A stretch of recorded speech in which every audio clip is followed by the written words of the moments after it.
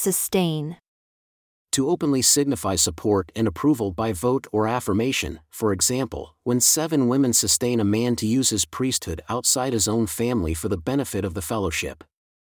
To support as true, legal, or just. Or to allow or admit a proposal as valid. Not used in the sense of providing temporal support or relief or supplying sustenance. The LDS tradition is to ordain to the priesthood at age 12, and that has become the standard.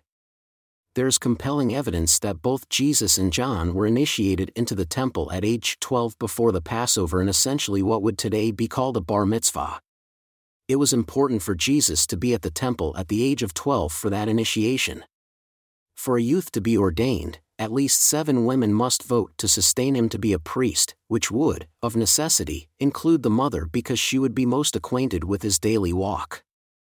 And again, the husband is to hold priesthood to baptize and bless the sacrament of bread and wine in the home, and the husband and wife are to bless their children together. For the husband to use authority to administer outward ordinances outside his own family, his wife must sustain him. Sustaining of priesthood within a fellowship is by women, and removing authority to act within a community or fellowship is, likewise, to be done by the vote of women. See also the glossary entries, worthy unworthy. Common consent. Symbols. God intended symbols to convey glory, honor, and a gift or endowment upon the people who receive them. The symbols are not the real thing, but they teach and point to the real thing that is required for salvation. Symbolism substitutes one thing to represent another. There is always this that stands in the place of that. The value of a symbol is in teaching about that by employing this as a teaching tool. In temple symbolism, the this used has no real value, but that holds eternal value. If an unbelieving person obtains access to this temple symbol but fails to understand its relationship to that which is eternal, they have nothing of value. Likewise, when the symbol of this has no meaning for those who believe in the temple, then it fails to have any value for the believer as well. God's highest truths frequently use symbols. Christ used parables to teach about that by using the familiar to substitute as a representation. He explained that this was to prevent those who were unworthy of the symbol from comprehending the truths.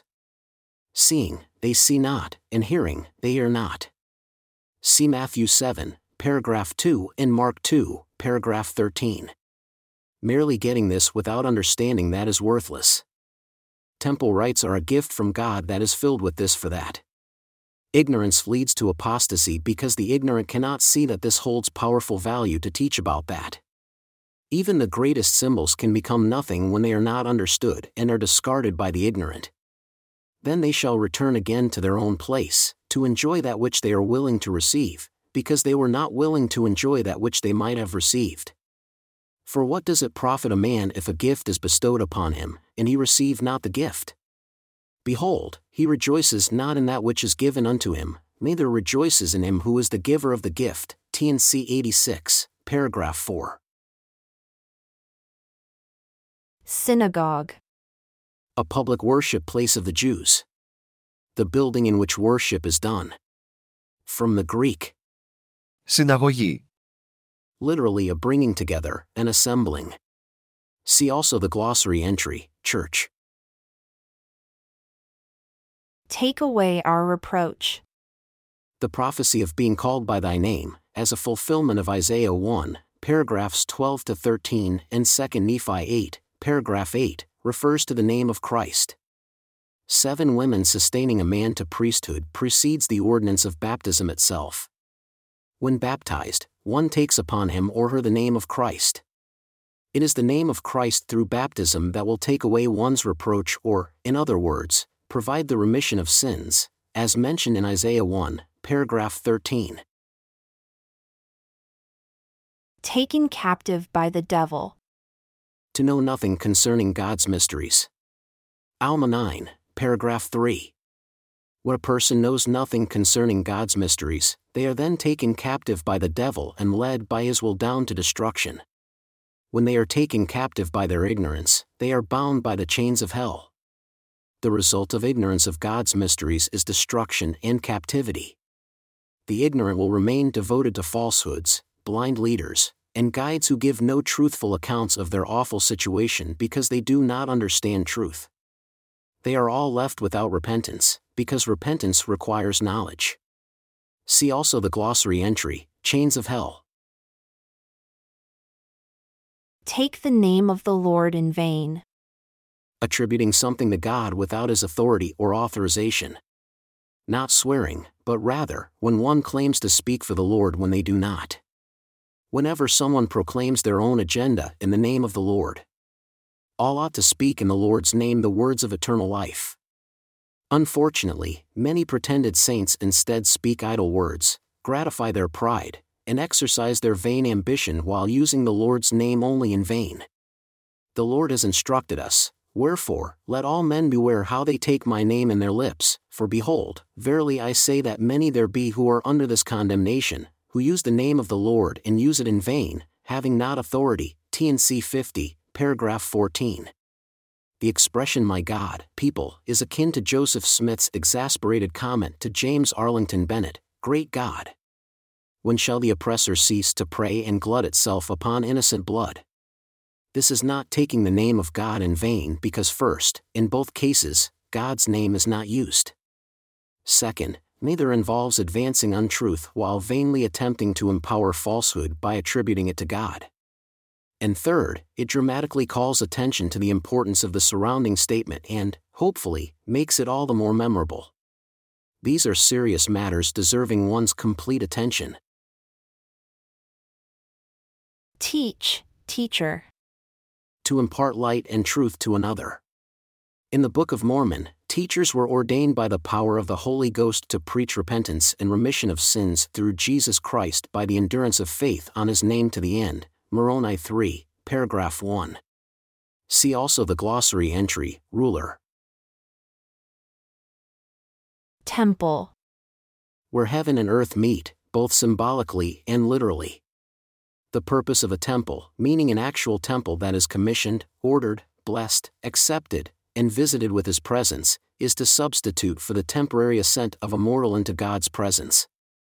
A real temple becomes holy ground and the means for making available to faithful people in every state of belief and hope the opportunity to receive, by authorized means, the same covenant, obligation, association, expectation, and sealing through an authorized and binding arrangement in sacred space. This is the same thing they can receive from God directly if they enter into His presence while still in the flesh. In effect, the temple becomes an extension of heaven. God, angels, and mankind are able to associate there as in Eden. It is a return to Eden, where God walks in the cool of the day, Genesis 2, paragraph 17. The ordinances or rites of the temple are presented in ritual form. This is required. God's house is a house of order because it is reoriented to point away from this world in order to reflect the order of heaven and the actual eternal ascent into His presence. The volume of information conveyed by God would be too vast to set out in non-ritual form. In ritual, it is possible to convey a great body of information with symbolism, metaphor, relationships, and types that work on the mind of man the same way that visionary experiences directly with God convey. The mind is expanded, and the ritual allows something of God's viewpoint to be transmitted into the mind of man. The temple has only one real purpose, to convey God's promise to exalt those who experience it, provided they abide the conditions for exaltation. It portrays the real, second eternal form of ascent in a way that gives the initiate a promise, that if they walk in the path shown them, they will arrive at the throne of God in the afterlife. The whole temple message can be summarized in one brief statement: we are to be prepared in all things to receive further light and knowledge by conversing with the Lord through the veil. The ceremony of the temple is not the real thing. It is a symbol of the real thing. The real thing is when a person actually obtains an audience with Jesus Christ, returns to His presence, and gains knowledge by which they are saved. The temple is a revelation of the process by which one may pass through the veil to God's actual presence. The purpose of a temple is to allow the communication of great knowledge and greater knowledge to restore what has been lost since the time of Adam, in order for people to rise up and receive the holy order. A temple in Zion is to be a place where He can come to dwell and not merely to manifest Himself to some. Isaiah's prophecy concerning the last days temple clearly identifies it as a house where man will be instructed in God's path. See Isaiah 1, paragraph 5. It will be a facility where the God of Jacob will teach his pathway of ascent back to the throne of God. Mankind will learn the laws governing that pathway. The purpose of the coming last days temple in Zion is to allow the communication of great knowledge and greater knowledge, and to restore what has been lost since the time of Adam. In the answer to prayer for covenant, the Lord explained, "Whenever I have people who are mine, I command them to build a house, a holy habitation, a sacred place where my presence can dwell or where the Holy Spirit of promise can minister, because it is in such a place that it has been ordained to recover you, establish by my word and my oath your marriages, and endow my people with knowledge from on high that will unfold to you the mysteries of godliness, instruct you in my ways, that you may walk in my path. And all the outcasts of Israel will I gather to my house." TNC 157, paragraph 41. The main requirement of temples is to organize the living into a family. The organization cannot happen outside a temple. That is the only place God will allow the restoration, rites, ordinances, and covenant to be ministered. Heaven and earth will reunite and angels will attend to many of the required things when an acceptable temple has been built. We think a temple can be built following a pattern based on current ordinances. There is no understanding of the ordinances necessary to organize the family of God again. Trying to fit the original full plan of God for mankind into our incomplete and corrupt model, and make it conform to our expectations will not work. There has not been a full restoration as yet. Temptation. All can fill themselves with the mind of God, and if they do so, they will find themselves, as the scriptures recite, having no more disposition to do evil, but to do good continually. Mosiah 3, paragraph 1. This kind of repentance comes as a consequence of the things one knows, as a consequence of the light and truth within one. It causes temptation to disappear because one gives it no heed. This is how the Lord overcame all temptations. He suffered temptations, but gave no heed unto them. Joseph Smith History Part 16, paragraph 6. When someone gives heed to his temptations, he loses the battle our Lord won. It is possible to live in a world filled with sin and avoid becoming embroiled in the errors. Do not let your eyes focus on the wickedness you see around you, but look up to heaven and the example of heaven's God, where there is no corruption. Testify. Therefore, hold up your light, that it may shine unto the world. Behold, I am the light which ye shall hold up, that which ye have seen me do. Behold, ye see that I have prayed unto the Father, and ye all have witnessed. And ye see that I have commanded that none of you should go away, but rather have commanded that ye should come unto me, that ye might feel and see. Even so shall ye do unto the world. And whosoever breaketh this commandment suffereth himself to be led into temptation. 3 Nephi 8, paragraph 8. When admonished earlier to let your light so shine before this people, that they may see your good works and glorify your Father who is in heaven, what the Lord meant is that it is he who should be held up. 3 Nephi 5, paragraph 21. He alone. Not you, or your good intentions, your conspicuous acts or philanthropy. Not you at all. Him. The obligation to hold up a light is circumscribed by God's direction that he is the light which ye shall hold up. Nothing and no one else. He is the lifeline. Therefore, when anyone offers, preaches, teaches, exhorts, and expounds, he must be at the center of the prophesying, or the one prophesying is engaging in priestcraft. See 2 Nephi 11, paragraph 17. The Lord prayed unto the Father in the Nephites' presence. 3 Nephi 8, paragraph 4. His example points to how prayer is to occur and to whom it is addressed. They all witnessed this and knew for themselves how it was to be done. He did not tell any of those who were present to go away. He brought the same message to all. He gave them his example of liberality. Ye see that I have commanded that none of you should go away, but rather have commanded that ye should come unto me. 3 Nephi 8, paragraph 8.